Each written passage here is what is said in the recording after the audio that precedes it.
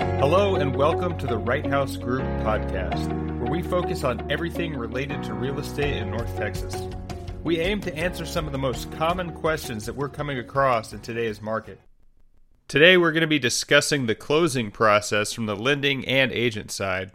We'll start with you, Brian. Why is 30 days generally the time frame used for closing once an offer is accepted and you get a traditional mortgage?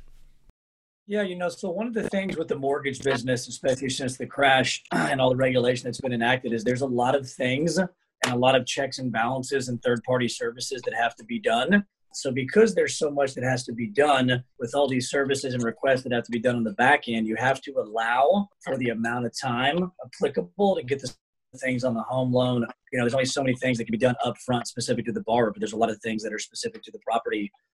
You get in the third-party thing, a lot of the outside consumers don't understand verifying tax returns and W-2s with the IRS. There's a form that we send in. That takes 5 to 7 business days to get the results back. And that's 5 to 7 days from the day that we send it. In conjunction with that, the form has to match exactly. If it's not, the street doesn't match on the W-2 or the tax return, or they were married or divorced or a middle name or any of that, the IRS will reject it. Even if the numbers match, the documents don't match identically, they'll reject it for clerical error. So if you have somebody that didn't sign them, or, the address on our application is different from the tax return, we may order it 2 or 3 days into the process, and then it gets rejected, and we find out that it was a different address. And so, you're looking at 14, 15 days just for small stuff like that. You got to get the title work, appraisal, verify employment. So there's a lot of what I call behind the scenes third parties. It takes a while to get all that stuff back. And so you have to allow the time frame that's necessary to make sure that you've got all that stuff done to meet the guidelines. The true secret and key to the mortgage business is to set the expectation with the client, right? Have the conversation up front. It doesn't get any easier. The way to beat it is just to do it together and get it out of the way. And that's where you can close smooth and on time, where you can also close faster if everything's done up front. But because of the regulation and the extensive services that have to be provided, you just got to allow the time needed. Donald, can you walk us through the agency side and what milestones need to be hit during the closing process on your end?